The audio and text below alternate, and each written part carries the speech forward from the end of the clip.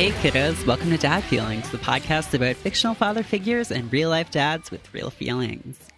You know, we've covered a lot of different kinds of media on this show. We've talked about television shows, we've talked about film, we've talked about video games, and we've even talked to some real dads about their real feelings. But one medium that we haven't really touched thus far is music, which I just realized recently is a little odd because it turns out that there are a lot of songs about dads and songs about being a dad. As it turns out, musicians, like most people, have complicated feelings about fatherhood. Some songs are overwhelmingly positive and sweet, maybe even saccharine, whereas others are more complex. On this episode of Dad Feelings, I wanted to discuss a few examples of songs about dads and maybe some by dads as well. You know, I was poring over so many various titles, so many songs. And for this episode, I'm going to focus on just a few that's somewhat informed by my familiarity with those songs. And I do want to do more of this. So if there's a particular song about dads that you want to see discussed on the show, please do let me know. But for now, let's get right into it. And I want to start off with what I think of as one of the most iconic songs about fatherhood. This is a song that I feel like appears in media over and over, and it's almost become shorthand now for a very particular kind of dynamic. That dynamic is sort of the father who isn't around for the growing up of his child. And the song that I'm talking about, of course, is Cats in the Cradle, the 1974 song by Harry Chapin. So this song, if you're not familiar, it was Harry Chapin's only number one hit, and it sort of became the best known of his work, and it became an ongoing staple for folk music. According to Wikipedia, the lyrics started as a poem written by his wife, Sandra, and it was inspired by the awkward relationship between her first husband and his father. She was also inspired by country music, and Chapin said that the song was about his own relationship with his son Josh, and he admitted that the song scares him to death. The song starts off with the birth of a child. The lyrics go, "My child arrived just the other day. He came to the world in the usual way, so by the stork. But there were planes to catch and bills to pay. He learned to walk while I was away. And he was talking for I knew it. And as he grew, he said, I'm going to be just like you, Dad. You know I'm going to be like you." And as the song goes on, well, first of all, there's that iconic chorus, right? And the cat's in the cradle and the silver spoon, little boy blue and the man in the moon. So all of this imagery of like childhood stuff, right? These nursery rhymes. And then there's that really like poignant line, "When are you coming home, Dad? I don't know when, but we'll get together then. You know we'll have a good time then." So just this image of the absent father, and it's the sort of imagery of the song is not that of like the deadbeat dad or like the absent dad who's absent by choice, but the dad who's kept apart from his child through circumstances. So, you know, he's a traveling musician, he has bills to pay, he has to be on tour. And all of this is keeping away from his child. One of the really intense things about this song is the way that the time skips so rapidly from one verse to the next. So the first verse, we have just this child being born. The second verse, his son has just turned 10. And he gives his son this ball for his birthday. He's like, "Okay, great, let's go play. Can you teach me how to throw?" And instead said, "No, I have a lot to do." And we go into the chorus again, and then his son's back from college. And like he's so proud of him, and he says, "Oh, I'd love to sit and talk to you for a while." And he says, "Oh, no, actually, Dad, I'd really love to borrow the car keys and go out, so I'll see you later." And at that point, the chorus shifts to, "When are you coming home, Dad? I don't know when," to "When you're coming home, son? I don't know when, but we'll get together then, Dad. You know we'll have a good time then." The last verse is the singer has retired. His son has moved away. He calls up his son and says, "I want to see you." And his son says, "Well, I'd love to, but I can't really find the time because I've got this new job and my kids have the flu, but it's been nice talking to you." And he hangs up the phone and says, "It occurred to me he'd grown up just like me. My boy was just like me," which has gone from this kind of touching line of like admiration in the first verse to this like realization that he was never able to, or in a sense, he chose not to make time for his child. And now that the situation is somewhat reversed, now that he is sort of older and seemingly alone, his son doesn't have the time for him. And presumably this cycle is going to continue. It's kind of, like I said, the quintessential song about this very tragic kind of relationship between a father and children, which in some sense I think is, is about the demands of labor keeping parents away from their children, but is also about, he could have chose to hang out with this kid more. I think it's a universal phenomena that parents go through of feeling like their children grow up really quickly. And in that sense, I think it is relatively, it's a song that grasps the heartstrings of a pretty wide range of people. And at the same time, it's sort of, we want to take that tragedy as natural, like this song, when we get to the end of it, we're like, oh, if only he had made time for his kids. And also, we sort of understand that he hasn't, and we understand that this could only be a song about a dad. This song, for this song to be about a mother, it wouldn't have the same connotations. We wouldn't be able to understand it in the same way because we understand mothers as the parents who do spend time with the children still, I think. And we have a little bit more of a discourse now of mothers being kept away from their children by the demands of keeping in the labor force, but still, like, especially at the time, and I think still now, this has to be a song about the tragic father relationship, the father-child relationship. And in that sense, I think it kind of exposes some of our naturalized ideas about what that looks like and about how fatherhood is different from motherhood. So that's kind of like a tragic song, and I want to lighten things up with this next choice. This song is also kind of a song that I think about a lot when I think about fathers, because this is a song that my dad would play a lot as a kid. He played a lot of Johnny Cash when we would be driving around in his truck, and I always thought this song was really funny. And it turns out that it was written by Shel Silverstein, which I did not know until I was doing research for this episode. But this song is called A Boy Named Sue.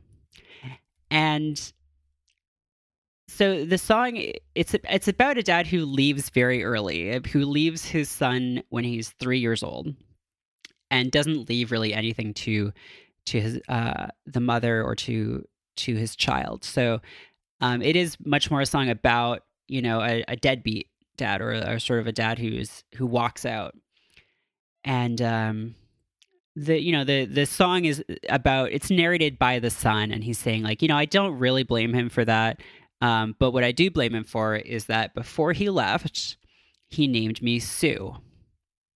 And Sue is actually there. It's not unprecedented for men to be named Sue. So there was a Sue Hicks, who was a circuit court judge and was a prosecutor in the Scopes trial, and may have been the inspiration for that song. But so you have this kid, and his father has left him with this burden, this name. And the song starts off and he says, well, he must have thought that was quite a joke, and it got a lot of laughs from lots of folks. But because of it, he had to fight his whole life. So, some gal would giggle and he'd get red, or some guy would laugh and he'd bust his head. Life ain't easy for a boy named Sue. And as it goes on, he's sort of talking about how, as a result of this, he grows up really mean and roams around from town to town, and then eventually just like makes this vow that he's going to search the land and kill the man who named him Sue. So as the song progresses, of course, he ends up in this saloon and sees at a table dealing stud the dirty, mangy dog that named him Sue. And he confronts him. He says, he approaches this big bent gray old man with this big scar and an evil eye and says, "My name is Sue. How do you do? Now you're gonna die." And he just decks him. He gets into this big fight, and the song narrates the whole thing. His dad comes up with a knife, cuts off some of his ear. The son busts a chair across his dad's teeth, and they go through the wall and into the street. And then they end up holding guns at each other. And the dad gets this dialogue, which is the first time that he said anything in the song. He says, "Son, this world is rough, and if a man's going to make it, he's got to be tough. And I knew I wouldn't be there to help you along. So I gave that name and I said goodbye. I knew you'd have to get tough or die, and it's the name that helped to make you strong." And then he's like, "Well, you fought a hell of a fight, and you've got the right to kill me. I wouldn't blame you if you do, but you ought to thank me for the gravel in your guts and the spit in your eye, because I'm the son of a bitch that named you Sue." And at this point, the narrator just kind of breaks down and gets choked up and calls him his pa, and he calls him his son, and he came away with a different point of view. And then the song ends, and he's like, and I think if I ever have a son, I'm going to name him Bill or George or anything but Sue. It's a comedy, right? I mean, it's by Shelf Silverstein. It's sort of one of those stories about a father or a father figure doing something that would hurt a child in the short term for the goal of ultimately making them stronger, which is definitely well-worn territory when we're talking about fatherhood. And obviously pretty fucked up. And that idea is used to justify a lot of abuse and a lot of not great stuff. In the context of this song, it kind of works because it's a jokey story in this country style. And, the son ultimately learns, like, it's not like the son continues on the pattern, right? Like, that's kind of an interesting thing about the song is like, and it works for the joke too, is, he comes away with this perspective of like, oh, I guess that is what made me so tough. And that is what helped me get through the world. But I'm still not going to do that to my son. Like, that's horrible. So like coming to this recognition of like, I sort of understand why my parental figure did this. Like, I understand. Maybe I don't like absolve them. And also I'm not going to do that. Like, it was a bad thing to do, to name my son Sue. So we're not going to. I'm going to move a little more recent now, I think. So we've been talking about songs that were, Boy Named Sue was 69 was when that song came out. And then Cats in the Cradle was 74. So I want to jump ahead a little bit to a song by Will Smith, actually. So we're into the 90s now, the late 90s. So Just the Two of Us is kind of a cover, kind of an inspiration or inspired by Bill Withers and Grover Washington Jr.'s love song called Just the Two of Us. So Will Smith did this version that samples that track and incorporates some of the lyrics, but whereas that song is about the love between a couple, Will Smith's version is about the relationship between a father and son. So this song is actually about Trey Smith, not Jaden. And it was parodied in Austin Powers, which maybe is where a lot of people kind of remember it from, given that film's like baffling cultural resonance still ongoing. And this is an interesting song to me because that's kind of an odd idea, right? Is to take there are those like two genres of love songs, right? There are like pure like parental figure love songs, and then there are like passionate love songs, and to take one and transform it into the other by sort of changing it around a lot is really interesting. And this song actually does follow the same kind of pattern of like a Cats in the Cradle. So it is like this linear narration of like the verse one is like, oh, his baby is being delivered, and he's like, I knew I would die before I would let anyone hurt you. But then all these questions start coming up, like, would I be man enough to stand up against wrong and choose right and everything? And just all these anxieties that bubble up. Like, it's like a really raw song. Like, the first verse is like, oh my God, I have a child. Am I going to have like the moral clarity and strength to navigate like all of these struggles and like to sort of raise my child right? And just the first verse ends with him like praying to God to just be like, let me be a good father. And then you get the classic chorus, of course, like, just the two of us, we can make it if we try, building castles in the sky, you and I. And then verse 2 jumps to Trey's 5 years old, and he, like, you know, Will is like looking at him and thinking like, oh, he's like just like me. Like, it's funny because you've got like your dad's ears, and like, I wonder what you're gonna be. Like, I'm just like, I try to be tough, but like, you make me laugh all the time, and it's hard to like to keep that up. You know, I'm going to show you how to be a man and like just have dignity and like integrity and honor, and like, it's okay if you lose as long as you tried, right? And you can cry. There's no shame in it. He also just says like, you know, it didn't work out with me and your mom because Trey's mom, Cherie, they broke up in I think 1995 before the song came out. It's just like, okay, well, like, it's but like, you know, me and your mom aren't together anymore, but like, we loved each other when we had you, and like, we love you. Like, God, like, rereading these lyrics, it's like a really good song. The last verse is just talking about how, like, you know, you've got it so much better than I had. Like, I have to study to keep up with things, like 101 Dalmatians on a CD-ROM. Like, see me, I'm trying to pretend I know on my PC where that CD go. So this was definitely written in 1998, but like, oh man. Yeah, it's just like, it's a really touching ode to a child, and like, it is, yeah, it's just like, really beautiful. And like, actually, Will Smith has written some stuff too about fatherhood that's really great, and like, around being a father of daughters as well, and like, encouraging them to have like bodily autonomy in terms of like, you know, them deciding what to do with their hair and their bodies and stuff. But this song is like a classic song about being a dad. Like, it's sort of like if the Harry Chapin song is like the kind of like tragic dad, this is like no, I'm gonna fucking do this right. Like, I'm gonna like just totally like master this shit, like totally be all over it.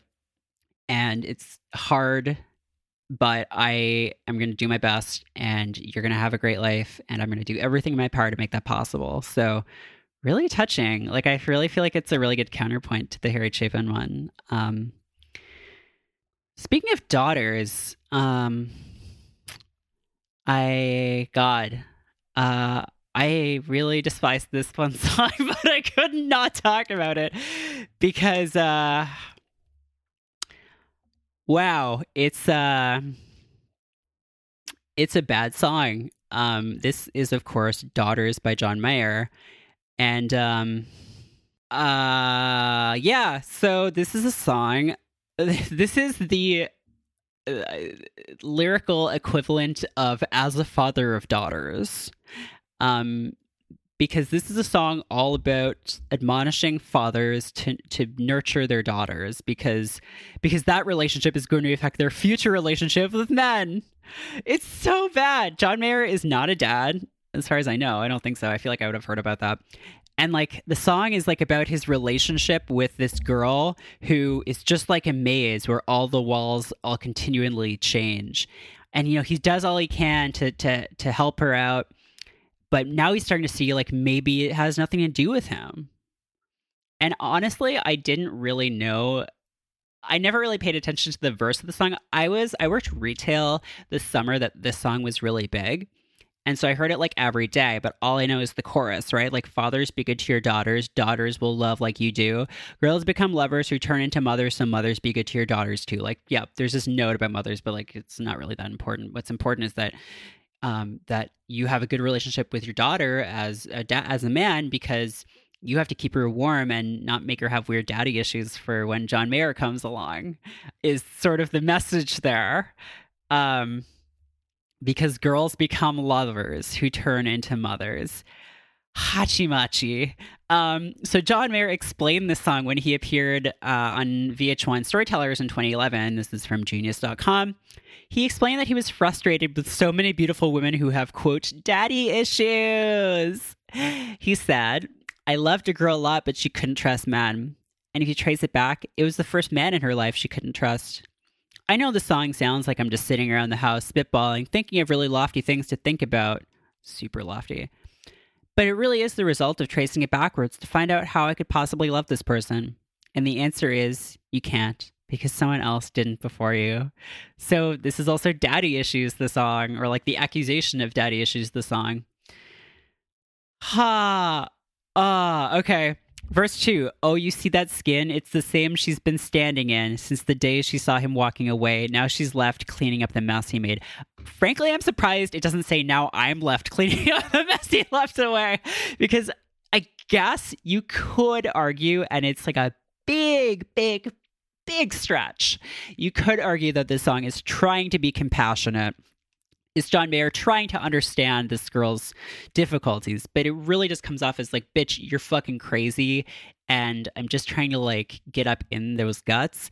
And if your dad hadn't like messed you up, then I could have been in those guts like 24/7, but I just keep thinking about your dad. So maybe John Mayer is the one who has the issues.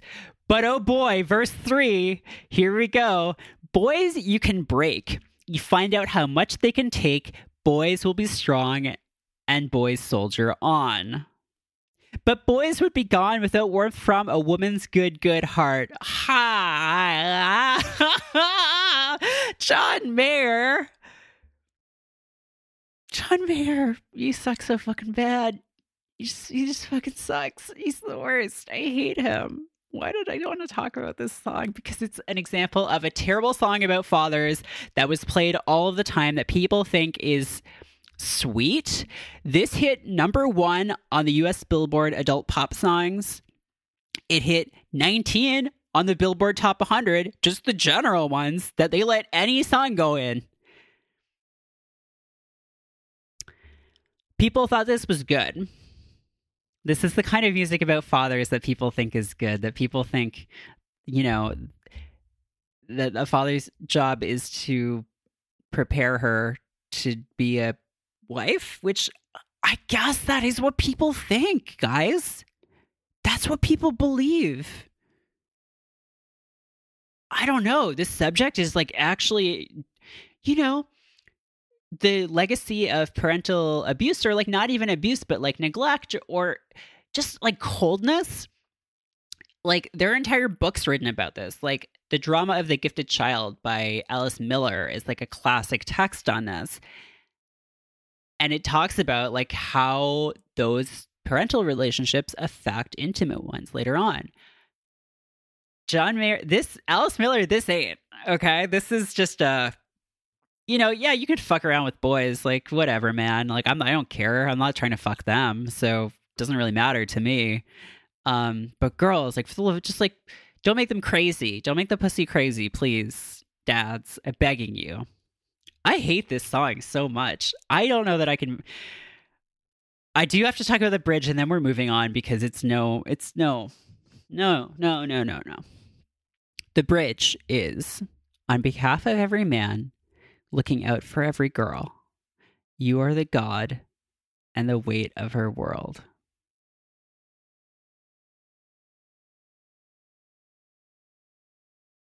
I can't, guys. I'm done. I can't do this anymore. If we're going to talk about like weird sexual stuff like that, then I just want to move on to father figure. I just want to talk about George Michael, you guys, because like let's just talk about father figure. Can we just talk about father figure for 1 second on this show? Obviously, this is a track off of Faith, 1987's Faith. And this is a song about George Michael, or by George Michael, where he says that he'll be your father figure. Put your tiny hand in mine. I will be your preacher, teacher, anything you have in mind. He's dad. He's daddy. I mean, the religious imagery is really interesting because you can see that in songs like Papa Don't Preach, Bad Religion's Sorrow. This like use of father, because father is like a religious title as well. It can also be like our Father, God. So the religious imagery here is much more compelling than that in that other song I just talked about, which I can't even name anymore. Yeah, man, this is a really good song, huh? Let's just, God, can we just roll out on father figure today? Yeah, that's gonna do it for Songs About Dads Volume 1. Roll that beautiful father figure footage, I think. So thank you for joining me for this very special exploration of songs about dads. And again, if there are any songs that you want to hear discussed on the show, obviously there's so many more that we could talk about. Dance with My Father, Papa Was a Rolling Stone, My Father's House. There's a lot, you guys. So there will be future volumes of Now That's What I Call Dads. Until next week, bye kiddos.